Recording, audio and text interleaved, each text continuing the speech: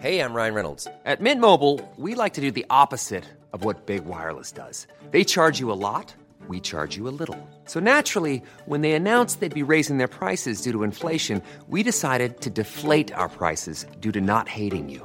That's right. We're cutting the price of Mint Unlimited from $30 a month to just $15 a month. Give it a try at mintmobile.com/switch. $45 up front for 3 months plus taxes and fees. Promo rate for new customers for limited time. Unlimited more than 40 gigabytes per month. Slows full terms at mintmobile.com.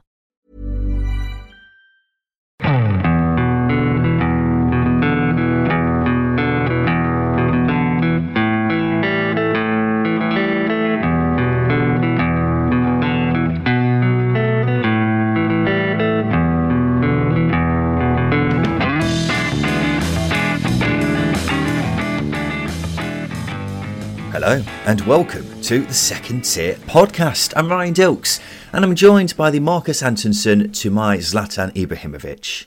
It's Justin Peach. Good day to you, Ryan. Justin, how are we? Yeah, not bad, thanks, not bad. I'm sure you were scratching around for Swedish strikers there. Antonsen's very, very niche. Yeah, I was looking through the list of former Swedish Championship strikers and obviously there's Victor Gyökeres, but I didn't want to compare Zlatan to him because he's quite good. And then Marcus Antonsen was the best I could find. The other players who were on the list were John Guidetti, formerly of Burnley. Completely forgot he even played in the Championship. Yeah, he did, yeah. Joel Asoro used to play for Swansea and Sunderland, I think. Yes, Matthijs Svensson. Come on. Yeah, but Svensson was kind of a cult hero as well at Norwich, wasn't he? Whereas Antonsen was just very bang average. And I wanted to pay tribute to Zlatan, because what a career he's had after his retirement this week. Yeah, not a bad one at all. He's scored quite a few goals for a lot of clubs. I think he scored in the Champions League for an obscene amount of teams. Marcus Antonsen you're talking about here, aren't you?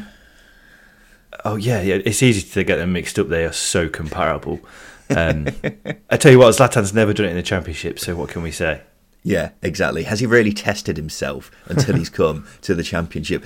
Justin, I was listening to Sunday's episode, and it made me realise that I was quite negative in that episode. It turns out the teams in the Championship next season who are in the second half of the division alphabetically, I'm not feeling too positive about. Luckily, in this episode, which people will have seen from the title of the episode, feeling quite a bit positive about plenty of these sides, actually. Maybe it's an agenda for that second half of the alphabet. It's a letter-specific agenda as opposed to a team agenda. So at least fans can now rest easy that you don't have an agenda against their football team. It's just a letter in which their team begins with. Maybe it is something to do with that. Having said that, we were quite positive about the likes of Sunderland, weren't we? And a couple of others I genuinely cannot remember off the top of my head. I just remember being so negative about so many teams. But without further ado, let's talk about the teams who have been promoted and relegated to the Championship. Welcome to the number one Championship podcast, the Second Tier. Thank you for joining us wherever you are. Yes, as I say, we're going to be looking at the teams who have been relegated from the Premier League, promoted to the Championship, and talk about how they're kind of shaping up ahead of next season. What needs to be done over the summer for them to be a force to be reckoned with in the Championship next season. We'll talk about that. Also talk a bit about Cardiff City. They've got a new manager who I'm pretty sure 99.9% of our listeners have never even heard of. In fact, let's be honest, 100% of our listeners have never heard of. We'll have a little chat about him and speak to a Turkish football expert to tell us more about Elo Bulut. And then we'll also finish off with a little game right at the end. So we'll kick things off, Justin, with the teams who have been relegated from the Premier League to the Championship. And we'll start with the team who finished top of the pile in that regard, Leicester City. Now, Leicester were relegated with the highest wage bill and most expensive squad in Premier League history. Justin, I remain quite shocked as to how exactly they did go down. It may very well have been the highest wage bill and most expensive squad. It's got to be the best squad in terms of talent as well, hasn't it? I guess so. I do have some scepticism over that Leicester squad, and it's mainly down to the lack of viable strikers at the football club. Patson Daka's failed to pull up trees since his arrival a couple of seasons ago. Kelechi Iheanacho is good for sort of 6 or 7 league goals a season, but he's never really been that main man at Leicester City, and Jamie Vardy's mid-30s, so and his career's starting to wane a little bit. Although he can pop up in the right place at the right time sometimes, his pace is gone. Essentially, it's not there, and that was his main strength. So I'm not all too surprised. And obviously, there's a lot of injuries last season. James Justin, Ricardo Pereira. There are countless more that I can't really reel off. Centre halves was a light area as well. So I'm not really surprised that they've got an expensive squad, but it's not built with a lot of depth in there either. So yeah, it is a surprise given some of the quality that they've got, but at the same time, there's not been a lot of forward planning over the club because they've not been able to spend too much over the last few years. Yeah, they're undoubtedly weak in some areas, but at the end of the day, no team with James Maddison, Youri Tielemans, Harvey Barnes, etc. should be anywhere near getting relegated. I mean, there's a very good argument to be had that James Maddison is the best player to ever get relegated from the Premier League. I'm still not sure as to how last season happened to them. They quite clearly hung on to Brendan Rodgers for too long. I don't think getting Dean Smith in was a great move. They didn't sign many players either, did they, in either of the two transfer windows? But I feel like there's more to their relegation which we just don't know about, which may come out over the coming years. What do you think about Leicester heading into next season then, Justin? I feel like they've got a lot of surgery to do over the summer, and I was reading up recently that they've only just started the process for appointing a new manager. I know they were only relegated last week, but at the end of the day, was Dean Smith ever going to be a long-term option? I don't think so.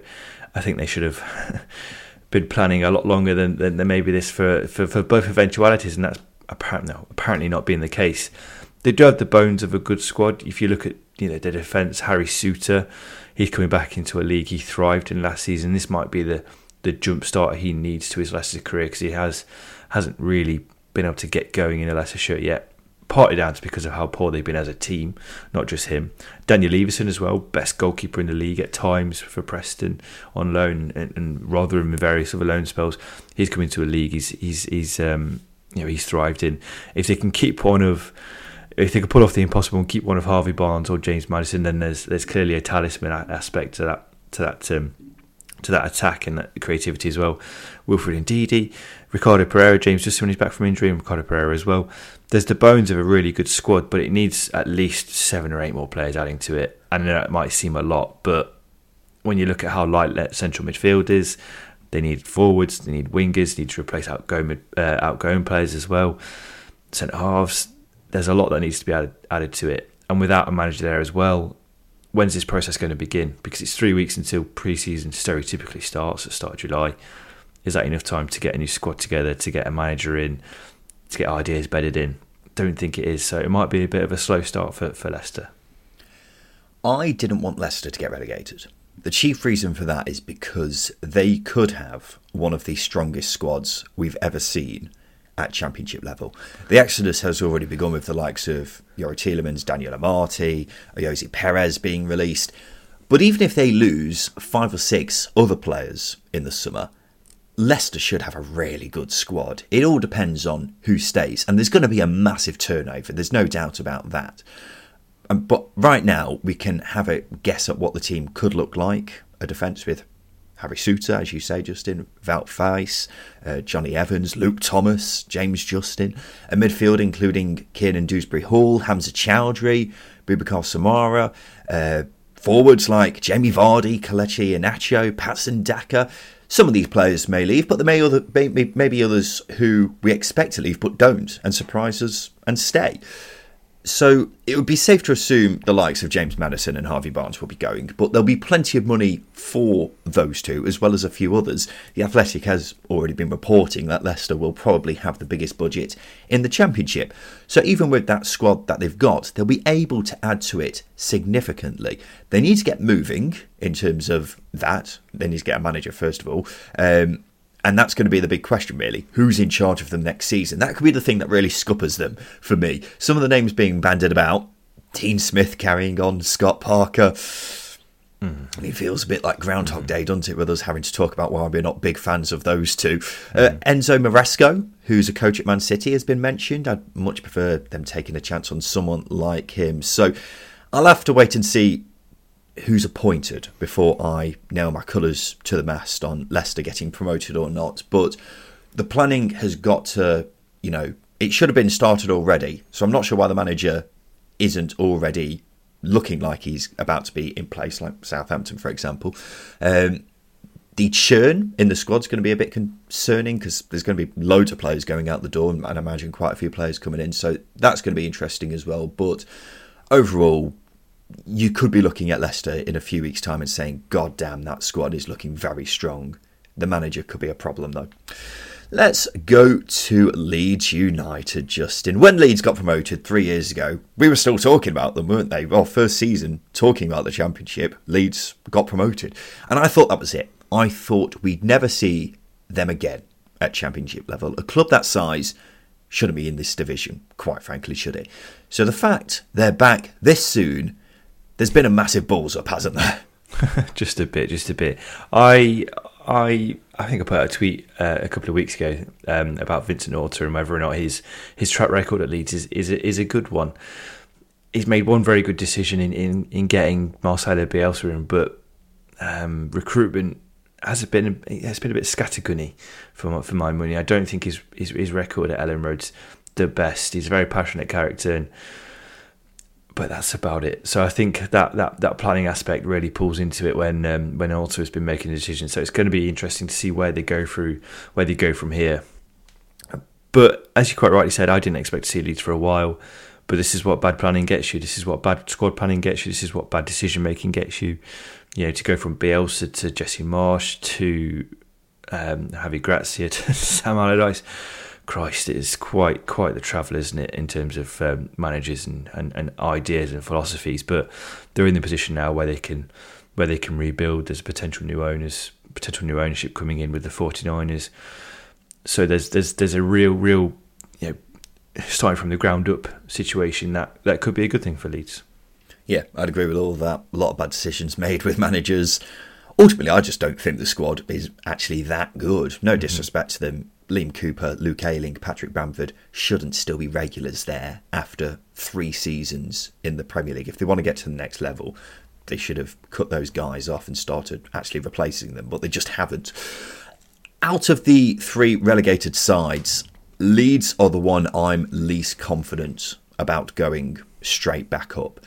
It feels as if the club needs a bigger reset than the others, and the reason for that is because it feels like it's the end of an era there. The start of that Bielsa team are nearly all gone. Your Liam Coopers and Luke Aylings aren't getting any younger. Jack Harrison's probably going to leave. Patrick Bamford's had a difficult couple of years. A lot of the players they've signed in the Premier League simply haven't been very good. The recruitment has been pretty poor there. So it's time for them to move on to a new era, and I'd like to see them put more of an emphasis on the young players they've got, which I think they will do. Charlie Cresswell's just had a brilliant season at Millwall. You've got the likes of Sam Greenwood, Joe Gellard as well, who are very highly rated young lads. Getting the right manager in is going to be so important, though. Someone who has a record of developing young players would be ideal, but just getting someone who can, turn the tide at Leeds would be the first and foremost thing. There is an ongoing takeover by the owners of the San Francisco 49ers, which should be complete this week. So hopefully we'll get more answers then. But that's another thing about the end of an era, really. It's not just the end of an era on the pitch. It's also an end of an era off the pitch as well, with Radrizzini going out the door as well. So yeah, there's plenty of change happening at Ellen Road, and I'll be surprised really if everything just falls together this quickly and they get promoted straight away. I think our notes are pretty much carbon copies of each other. It's because we think very similar, Justin. Leeds are probably, I don't know if it's a good thing about Leeds, to be honest with you, because they're probably falling into that category that many people might be pinning them in, but there is that big rebuild.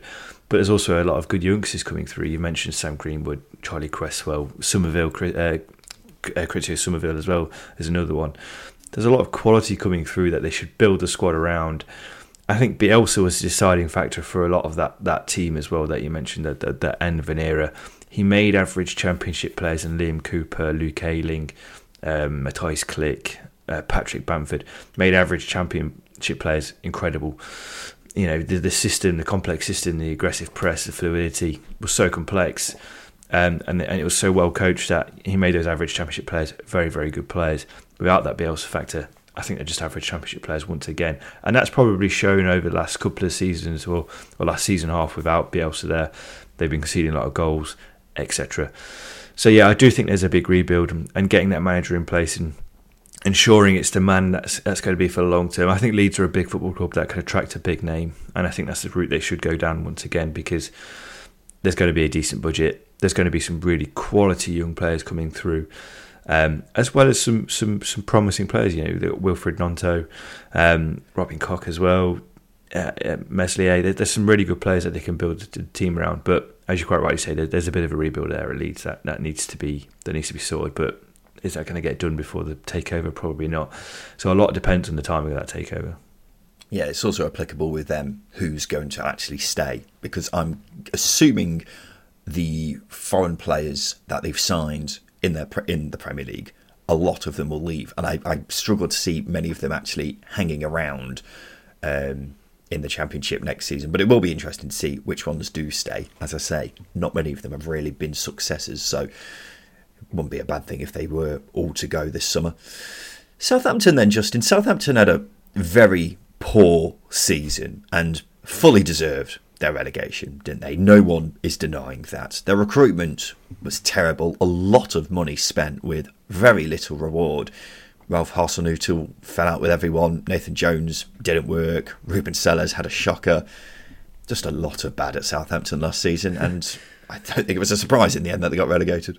No, it wasn't. And I think the surprise is the fact that Sport Republic took over the club in January 2022, and within 18 months they're a Championship team, which is I don't know if that's you should label too much criticism. They probably tried too hard too soon. Ralph Hasenhüttl for me is an incredibly good coach and more than good enough at the top level in any league really. He's just the recruitment just let the club down. The quality of players that they brought in weren't good enough. I read a report in The Athletic saying it was too data led, the recruitment was, which probably lends into it, lack of personalities at a club, which does go a long way. I know it's such a cliche for older managers to rely on, but you mix in that data side of things with personalities and making sure they're the right fit for the squad is the most effective route to go down. So getting that approach right this summer is absolutely essential. And obviously they're committing to a new manager already, which is good. They're a step ahead of the likes of Leicester and Leeds. But at the same time, they're going to lose players like James Ward-Prowse, Kyle Walker-Peters, Romain Lavier as well. There are players that are going to go out the door. Maybe Shea Adams. So there's a need to replace those. So I do think the jury's still out on Russell Martin. I'm not entirely convinced of him like you are. There's definitely a lot of potential there as a football coach, as a manager. But at the same time, his style of play does have holes in it. He does concede goals. And there's sometimes that they can be a little bit too passive in possession, but at the same time with a better quality of player might improve. So there's a bit of scepticism there. So again, I think all three teams, whilst they are on paper very wealthy, decent squads, I do think there's a lot of uncertainty with them. Well, despite how miserable a season it was for Southampton, I feel quite optimistic about them. Getting a manager sorted early could end up being really important, and what a manager at that. I mean, you look at Leicester, who have only just started their managerial search. Leeds, I'm assuming, won't be able to appoint anyone until the takeover's done. Southampton are already planning ahead, and they've got Russell Martin, who I rate really highly. I'm very excited to see what he can do with better players, more resources, which he hasn't really had yet so far as a manager. I think a lot of people are underestimating as well how wealthy a club Southampton are. They spent 120 million last season. They'll spend a fair bit this summer again, I suspect, especially with the money they'll get for selling the likes of James Ward-Prowse, Romeo Lavia, Carlos Alcaraz. I think they should sign well too. Now, people will look at the recruitment from last season and say, well, that was a disaster. Why do you think it's going to be good this summer? Rasmus Ankersen, the director of football at Southampton, got a lot of blame for their relegation because the recruitment was so poor. He tried to change too much as far as I'm concerned, but his record at Brentford before was phenomenal. He's responsible for signing the likes of Said Benrahma, David Raya, Ollie Watkins, Rico Henry, Matthias Jensen, Brian Mbeumo. He's no slouch. He knows what he's doing. And despite who's probably heading out the door this summer, Southampton will still have some very good players in their ranks. I mean, James Bree was the best right back in the Championship last season before his departure. Joe Aribo is a very good technical player. Adam Armstrong, Che Adams have both scored a lot of goals at this level. They will need to do plenty of recruiting because there's plenty of holes in this squad already and not much depth. And that's before you even look at the players who are going to be heading out the door. But I'd be expecting Southampton to be in or around the top two come the end of next season. Mainly because I think they're going to be backed really well. They've already got a very good manager in the dugout. It just depends who comes in through the door this summer, really. Yeah, that's the key thing is replacing those key players that are going to be going, the big personalities. Because whilst it's not inconceivable to suggest that James Ward-Prowse will stay at the club because he is Southampton born and bred, etc. He's a big personality, so playing for that eventuality is a big thing. But there's a really good core of young players. I know you just reeled a loads off, the likes of Aribo, Salisa, Gav Bazunu, James Bree on the right of a Russell Martin back three, by the way. I really like the idea of that as well. So there is I think a much better grounding to build upon for Southampton than there is the likes of Leicester and Leeds, because with Leicester and Leeds, as you've pointed out already, it feels like the ends of eras at those football clubs, whereas Southampton, with the takeover happening last year and a big recruitment drive over the last 12 months, it feels like the very start. Yeah, for me, I'll always say this, and this is very handy going into the promoted section of this conversation, Justin. As long as you've got the right manager in charge, you're halfway there, as far as I'm concerned. And I think Russell Martin's a very smart appointment from a Southampton perspective. Justin, let's take a quick break. After that, we'll talk about the teams who have been promoted to the Championship from League One.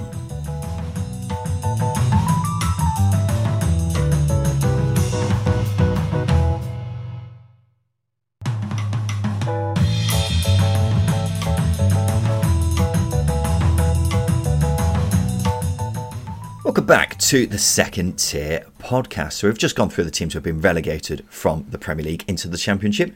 Let's talk about the teams who have been promoted from League One into the Championship. And we'll start off with the champions of League One from the past season. That's Plymouth Argyle. And Plymouth's promotion is a truly wonderful story, isn't it? In amidst a League One with such big clubs in it, like your Ipswiches, Sheffield Wednesdays, Derby's, your Boltons, your Portsmouths, etc. Plymouth come out on top.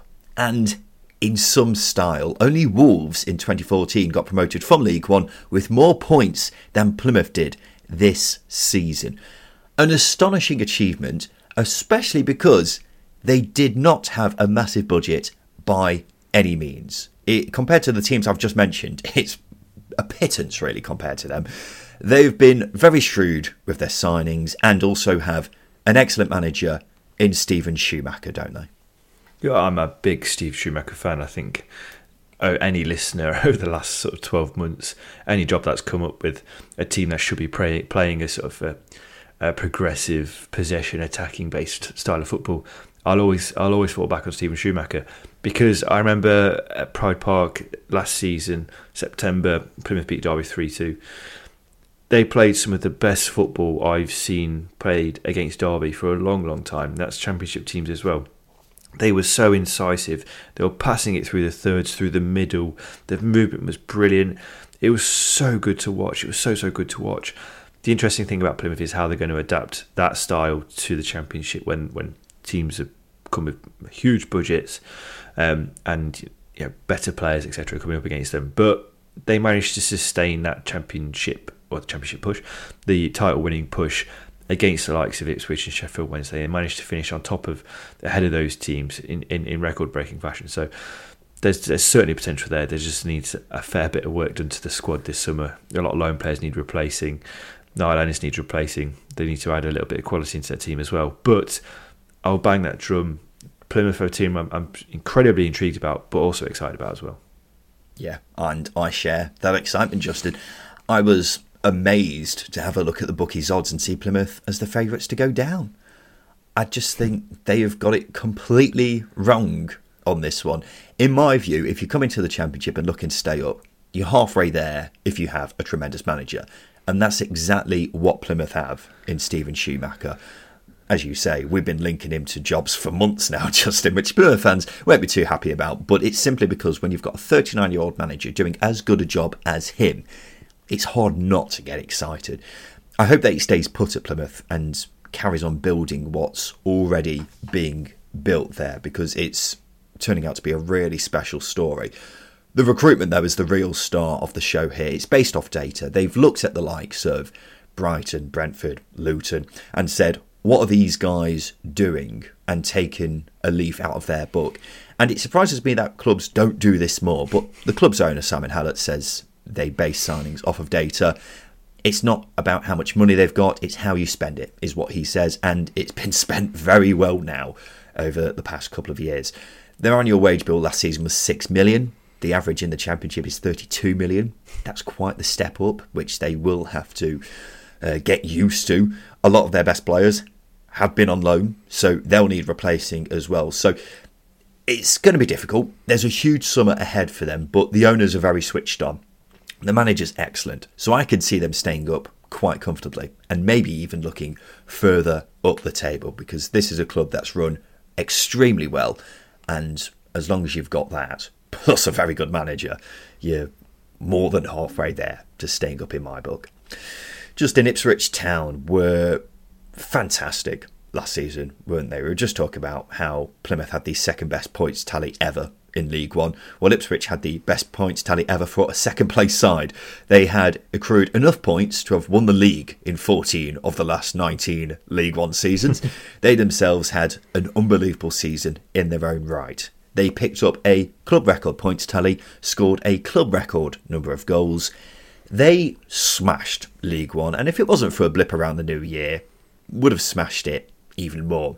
We talk about exciting young managers. Ipswich have one of them in Kieran McKenna. They spent a fair bit of money last season, but they've put together this squad which has been coined by many as one of the best ever at League One level. So after blitzing everyone but Plymouth in League One, expectations are high heading into this season. Depending where you look, some bookies have them down as the 8th most likely team to win the league, which I can't remember the last time I saw that from a newly promoted side, but that says a lot about the expectations. How excited are you about Ipswich Town, Justin?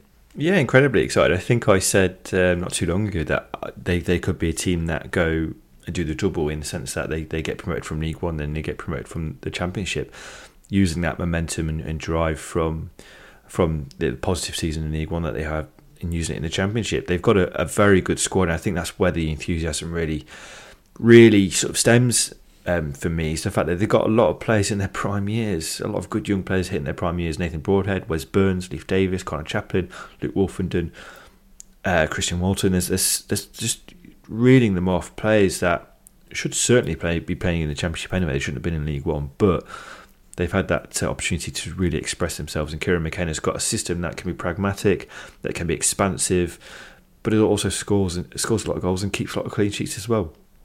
It is the perfect balance all round, which is the really key thing here. The run that they went on in the final third of the season was just incredible, and that's down to garnering that pragmatism and blending it with the progressiveness as well. And I think having that blend enabled, being able to mix your styles is going to really stand them in good stead in a really difficult Championship next year. A lot of big teams, a lot of big budgets. But I think Ipswich have got the opportunity to really play with them. And as well as that, I've heard murmurs, I don't know how solid it is, but I've heard murmurs of there being a good sized budget again to go again in the Championship, which is only going to benefit them in terms of replacing those players. And just the amount of goals that they scored. Credit, Freddie Ladapo was second fiddle to Connor Chaplin essentially last season, but he still hit double figures.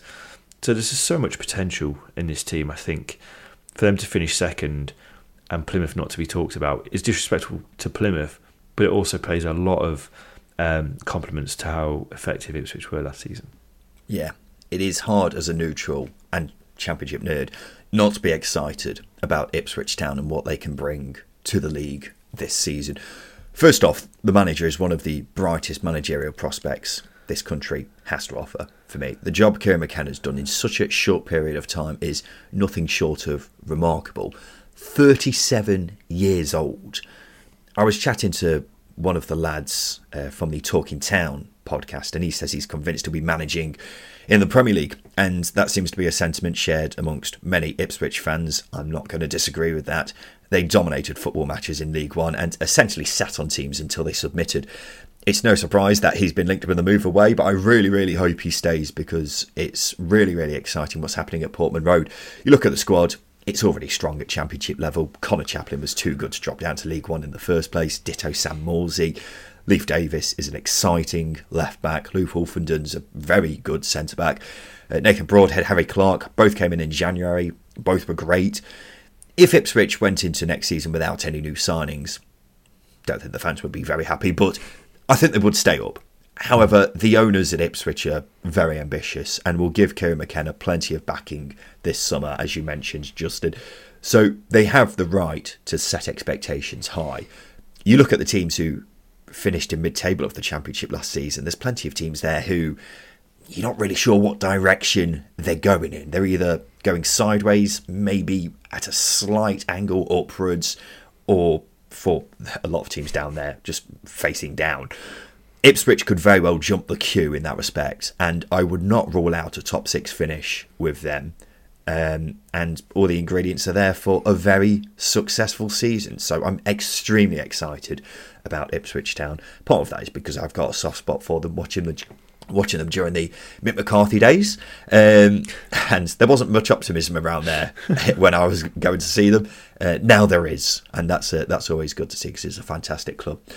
Just in Sheffield Wednesday, they had a bit of a strange season, didn't they? Because they were in the top. They were in the top 2 of League One for essentially the whole of 2023 before falling out right at the death.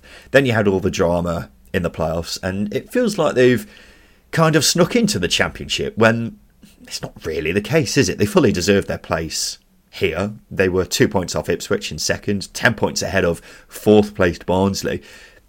And this stat is absolutely balmy, Justin. They have by far the biggest points tally ever for a side not to get automatically promoted from League One, and won enough points to win the league in 11 of the previous 19 League One seasons. That is insane. It's absolutely balmy. And it would have felt like a big injustice if they didn't get promoted, but it says a lot about how strong the Championship is next season, that a team as good as Sheffield Wednesday came up through the League One playoffs.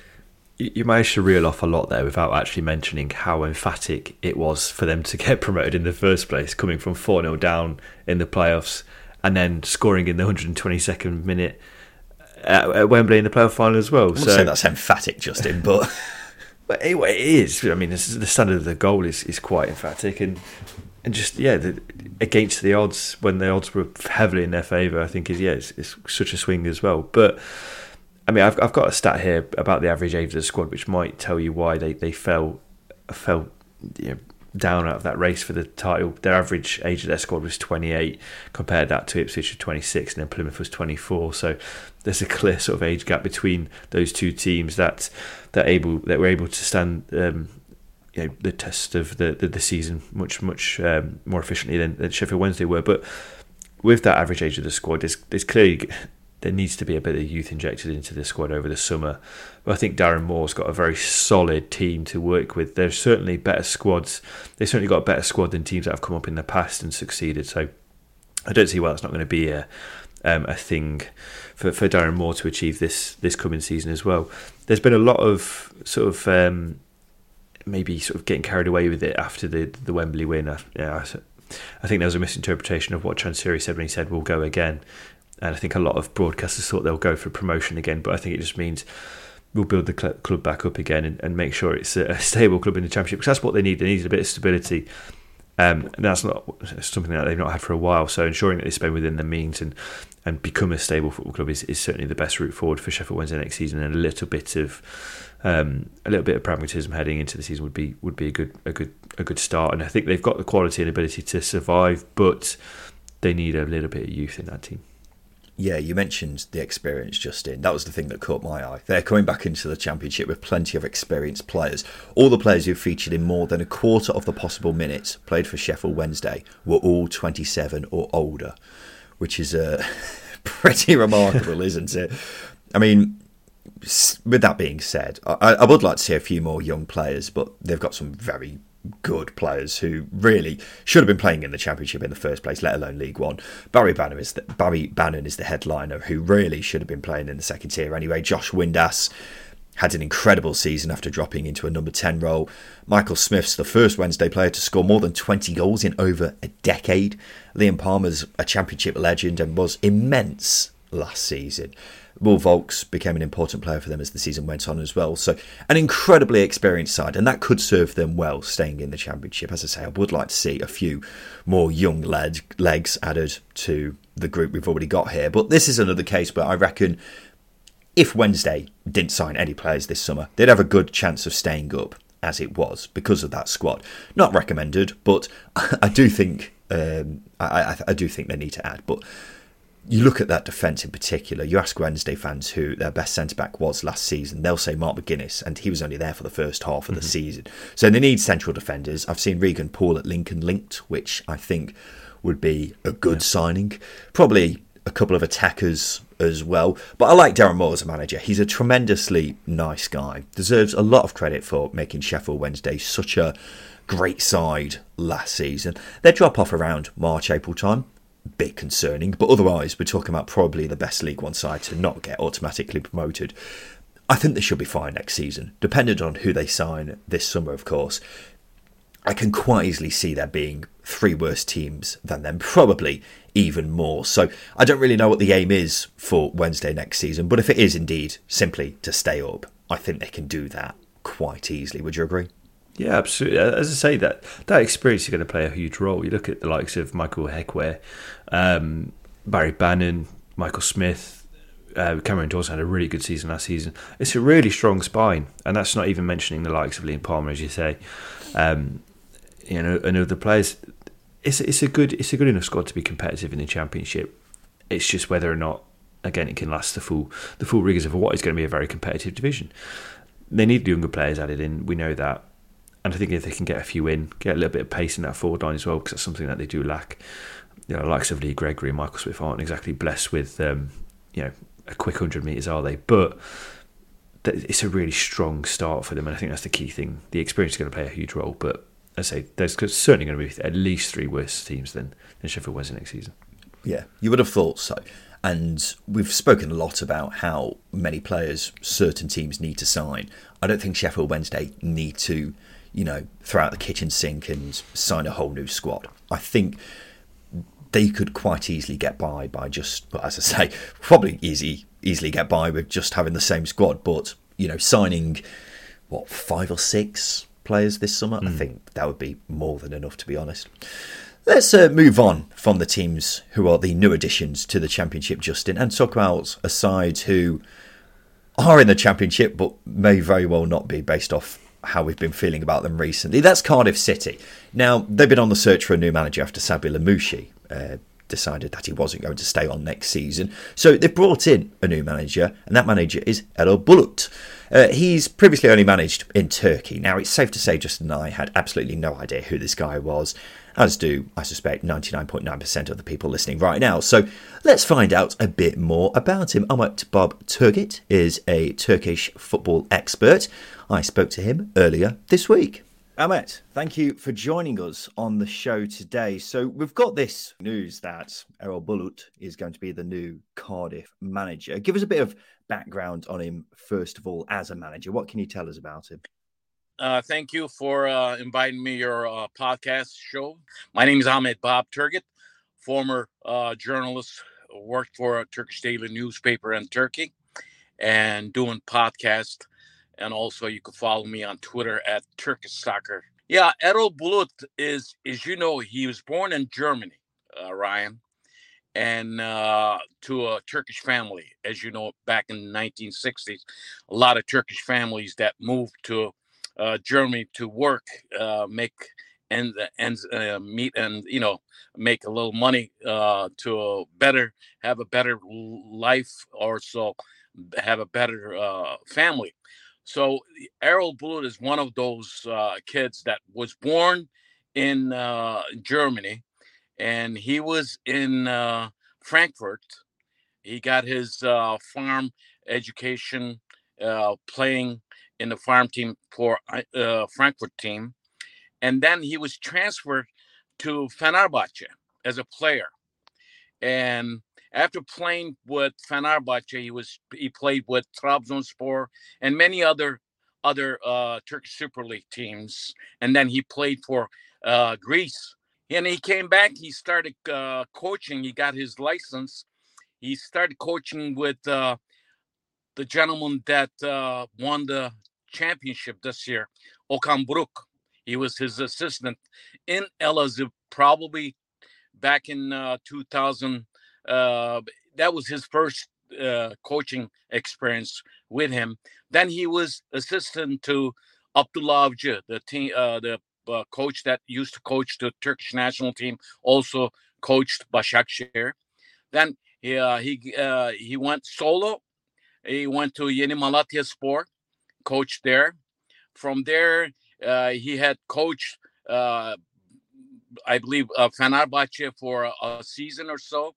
And then he went from there to other teams. So pretty much he's one thing that I like about him. He believes in system. He's very, because of the education he got from Germany, different from other coaches that in Turkey right now.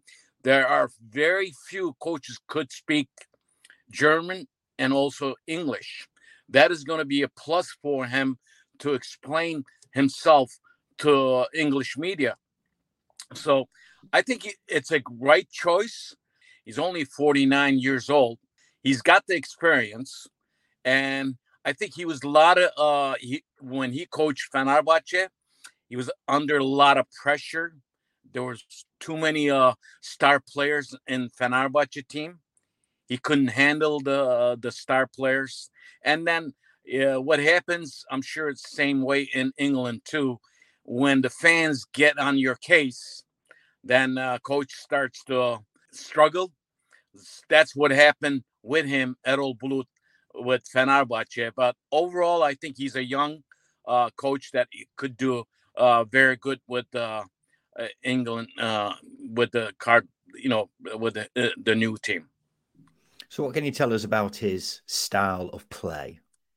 His style of play, he likes to play two forward up.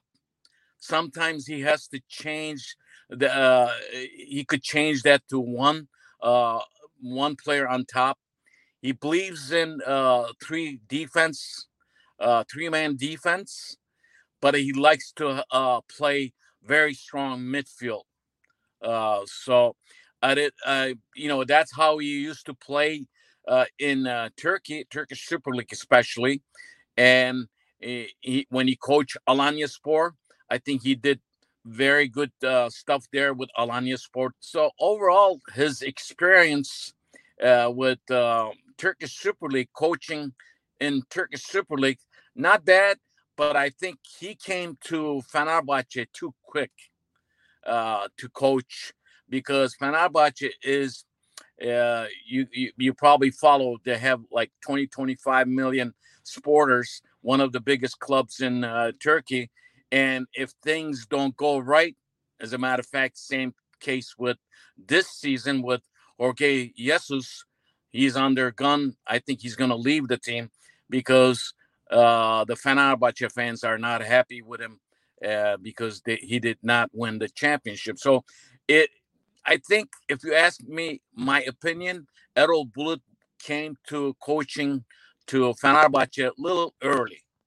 He did not have right tools to coach. And plus, what I said before, I think he did not have, he couldn't control the star players, if you ask me.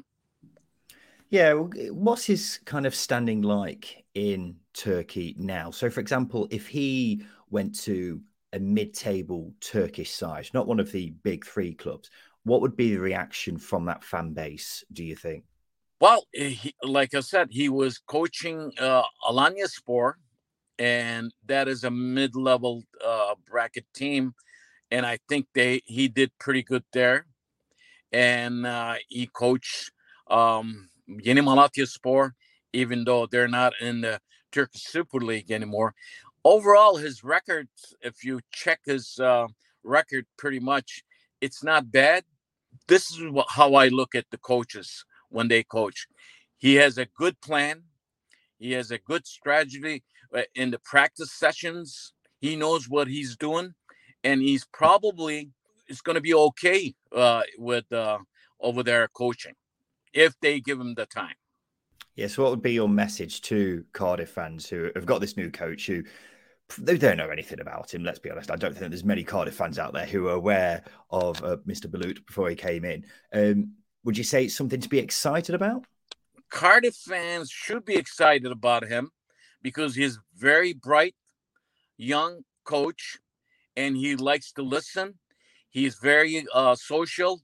He's very talkative, and his plus for him, he could explain himself when he talks to media. Plus, I was very surprised the interview I just watched in Cardiff website about him that he gave to a recent interview to the club official social media site. It is very good, and I don't know if a lot of people listen there. I think he's talking about good things for Cardiff team and also Cardiff football fans there. Well, I think the final question then, Ahmet, would be Cardiff are really struggling right now. They have got loads of debt. They have only just stayed up in the Championship last season. That's quite a task for him to keep them in the Championship next season. But do you think he was capable of doing that? Well, as far as I don't know much about the Cardiff, financial situation. You're the one that knows better. But I think with the players, and I'm sure he's going to have to get a couple players. We'll ask the team officials to get a couple good players, and let's hope that he will do wonders there. And because I think there's a lot of teams like that in Turkish Super League that are financially, even we're talking about the top teams are very struggling after, especially this COVID thing that happened in the world. Pretty much every team is struggling in the football market. I think that's one of the reasons why Cardiff chose to hire him. He's probably not a high ticket coach to get, and I'm sure that they're going to pay him good I don't think he would come there for free, but I think it is good step for him if he wants to coach in the big leagues, because let's face it, if he shows something there, I think it will be a step up for Premier League if he does some wonders with Cardiff team. So I think that's why one of the reasons why he chose to come to Cardiff, because it's a step down for him right now. Because if you look at it, he was coaching in the Turkish Super League, and he took a step down. And I think he made the right decision if he wants to coach abroad. So that's Ahmet Bob Turgut, who's a Turkish football expert, talking to us about Cardiff's new manager, Erol Bulut. Justin, I'm not expecting expert analysis here from you about the life and times of Mr. Bulut. We've already had that from Ahmet. But what have you made of this appointment? Certainly came out the blue, didn't it? It did come out of the blue, because I saw a Portuguese manager, if you believe Twitter, on the verge of being appointed at Cardiff. So for this then to happen it's quite the 360. So it's been clearly done under the radar, which is a positive thing. I think getting the business done under the radar is a good thing. Looking into his past tenures, I saw some positive things. Saw some decent points per game records. 2 points per game at Fenerbahce, 1.45 at Malatyaspor, and 1.77 at Alanyaspor. That's either promotion form or top half form over a 46-game season in the Championship. Obviously, looking at it from that point of view is very vague and very specific, and you can't really transfer that into the Championship. But there is elements of a good coach there, and Turkey's a really hard league to be successful in. Let's be honest, a lot of coaches have gone to Turkey and not been successful. Valerian Ismail, Philip Koku, two come to my mind. So there's that to take from it as well. But look, Cardiff are in a position where they need to do something special, I think, to stave off relegation next season. If it means going a bit, making a surprise move for a manager from a different country, then that's maybe the case that's maybe something they've got to do. But maybe I would have stuck with Lamouchi, maybe not. Maybe this manager's better, maybe not. We don't know yet. Jury's out on him, but there are elements of a good manager there, I think. But as I say, not an expert in Turkish football. The Cardiff hierarchy appear to have been going on a big PR push in the last couple of weeks, haven't they? They've been going on a global search to find the best possible manager. They've been saying they're set to announce a big signing which will excite the fans. They've also been saying they're predicting to sell all available season tickets because of the business they're set to do this summer. So Cardiff are definitely winning the race to be the most interesting club of the summer. I mean, I don't know enough about Erol Bulut to say whether he's going to be a success or not. There had been examples of managers who were relatives unknowns, came to the Championship and did extremely well. Slavisa Jokanovic, Daniel Farke, Carlos Carvajal, etc. There have also been plenty of examples of those who were unknowns. We were told they were good managers but then didn't do very well. Jos Luhukay, Leonard Slutsky, Vladimir Ivic, just some of the names who come to mind for me. What I'm saying is, just because you've heard plenty of good things about a manager you don't know about doesn't necessarily mean he's going to be a success. What I find interesting about Cardiff is they've reportedly spent quite a bit of money on getting Bulut in. That's despite their last three managers being cheap options. So where's the money suddenly come from for this guy?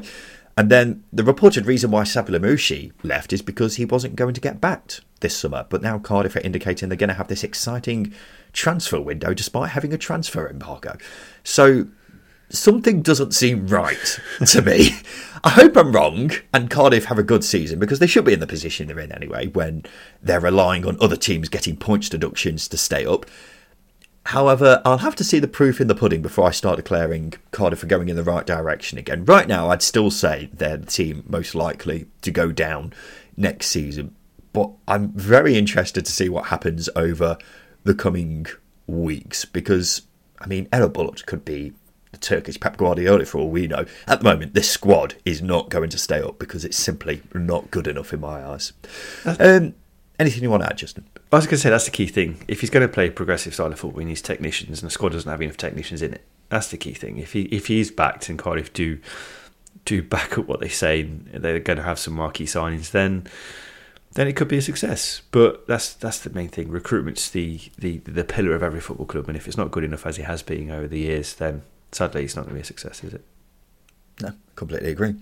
Shall we finish off with a little game, Justin? It's another game of Scott High or Ryan Low, but it's with a bit of a twist to how we usually play it. So Scott High or Ryan Low is essentially higher or lower. But this week, Justin, what I'm going to do is this. I'm going to give you 4 things, and you have to rank them in order from highest to lowest. There's 3 separate questions. If you get 1 right, fair enough. If you get 2 right, I'll be impressed. If you get 3 right, then you truly are a championship expert. But I won't be surprised if you got none right here, because it's quite difficult. Are you ready? Yeah, it's something new. Why not? It certainly is. So your first question is this. Can you rank these 4 managers on who's managed the most games at championship level since 2004? Those managers are Steve Bruce. Feel free to write these down if you want. Steve Bruce, Billy Davis, Gary Rowett, and Alex Neil. Incredible. Talk us through your thinking here. So my thinking is Steve Bruce spent a lot of time in the Premier League, close to my mic while I'm writing down. Billy Davis had 1 season in the Premier League, or had half a season in the Premier League before he was sacked. Gary Rowett's an interesting one, because he's managed every season in the Championship since 2016. That's 7 years. That's 7 times 7. 7 times 46, sorry, which is a lot of football games. Quick maths. And I can't remember who the last person was. Alex Neil. Alex Neil. Oh, Alex Neil, you are a bit of a, that's the one, I think. So what order are you going in, Justin? I'm going to go Alex Neil, I'm going to go Gary Rowett, I'm going to go Billy Davies, and then Steve Bruce. Alex Neil top. Alex Neil top, yeah. So he was appointed 2014, 2015. He's been in the Championship a half a season longer than Gary Rowett. Billy Davies appointed. Billy Davies, you scumbag. You're 2004 to 2000. Oh, Come on, Justin. I need an answer here. What's your final answer? Balls. Billy Davies has balls everything up. I'm going to go Billy Davies, Alex Neil, Gary Rowett, Steve Bruce. Completely wrong. You got Steve Bruce right. I was a bit surprised that Steve Bruce is the lowest of the bunch. I thought, even though he's managed in the Premier League quite a bit, I thought he would have had games more as well. than that. Yeah. Gary Rowett was top with 350 games. Billy Davies was second with 296. Alex Neil third, 279. Steve Bruce 278. So just a game behind Alex Neil. So yeah, pretty wrong, Justin. Well, to be fair, my original thinking was right. They just had to swap. Don't Alex care. Neil Next one is this. Rank these 4 players in terms of height. Jake Cooper, Rob Dickey, Aidan Flint, Harry Souttar. Shit. There's some big boys there. Feel free to write them down again. Rob Dickey is not gangly like Aidan Flint. And how tall? Oh, you can't really tell me. That's the point of the game. Yeah. Annoyingly, I've never seen Rob Dickey play live, so it's quite hard to tell, isn't it? Aidan Flint's an absolute You mean monster. in person? You've seen him live on telly. Yeah. I've seen Aidan Flint in Morrison's, or a picture of him in Morrison's. So that's actually a really good indicator because of shelf height. So I'm going to go. I'm going to go Harry Souttar, Aidan Flint. Rob Dickey's going to be last, and Jake Cooper third. He's so close. You've completely underestimated how tall Jake Cooper is. Jake Cooper is the tallest of the bunch. He is 199 centimetres. Harry Souttar's second, 198 centimetres. Aidan Flint's 197. Rob Dickey's a miniature 193. Thought I'd throw him in there to kind of as like a bit of a red herring because you may have underestimated. But he's still quite a big boy, isn't he? Yeah, it's taller than I thought. 193 centimetres. That's pretty hefty. Yeah, pretty lengthy man. So you've got 0 out of 2 so far, Justin. As I say, this was quite hard. This is probably the most gettable one for you, so hopefully you can redeem yourself here. Rank these 4 current and former Championship stadiums in terms of capacity. Bournemouth's Vitality Stadium, Brentford's Griffin Park, Wycombe's Adams Park, and Rotherham's New York Stadium. That's actually pretty tough. I think Rotherham's the biggest. Bournemouth's the smallest at 9,000. Although Wycombe's, I don't know what Wycombe's is. So I'll go with Rotherham at the biggest, Bournemouth at the smallest, then Wycombe, then I can't remember who that other team was. Then Griffin Park, Brentford. I've been to 3 out of those 4 grounds. I've never been to Vitality. You've been to Wycombe? Yeah, I went to Wycombe last season. That's quite surprising. I thought Wycombe would be the one you haven't been to. Fair enough. So Rotherham, Brentford, Wycombe, Bournemouth. Yes. You have completely messed that up. You haven't got one in the right position. Are you being serious? Griffin Park is the biggest, or was the biggest, 12,300. New York Stadium is 12,021. Vitality Stadium is the second smallest out of them, 11,379. Adams Park, 10,137. Adams Park, as I say, I've never been to Vitality, so it's quite hard to see. But Adams Park's got quite a big main stand. And then Rotherham, I assumed it was like 15,000, 16,000 because it's quite a new stadium. And Griffin Park, again, you underestimate the size of Griffin Park, actually. Yeah. I can understand what you mean about Bournemouth. I have been to the Vitality Stadium and it feels very small. And plus you haven't got the corners either. So, yeah, I can understand why you'd think that. But there you go. It's completely done you. Incredible. Incredible. There we go, ladies and gentlemen. That's been Scott Higher, Ryan Lowe. Justin got 0 out of 3. What a fraud. And this has been the Second Tier Podcast. We've been going through the promoted and relegated teams, our newbies in the Championship. Some of these teams we haven't spoken about ever before, have we, Justin? So that's been quite exciting. Looking forward to seeing how they do in the Championship next season, which is still quite a way off. But despite that, the content is continuing from us here at the Second Tier. This Sunday, it's that time of the year, Justin, where we do Free Agent Tinder. We go through some of the players who are available on the market now without a club and talk about what kind of club they should be looking at Championship level, if they should be even looking at a Championship club. So that's going to be a bit of fun. So we look forward to seeing you then, ladies and gentlemen, on Sunday to talk about some of the free agents, those sexy free agents who are on the market right now. Look forward to seeing you then. This has been the Second Tier Podcast. I have been Ryan Dilks. I have been Justin Peach. And a big thank you for listening.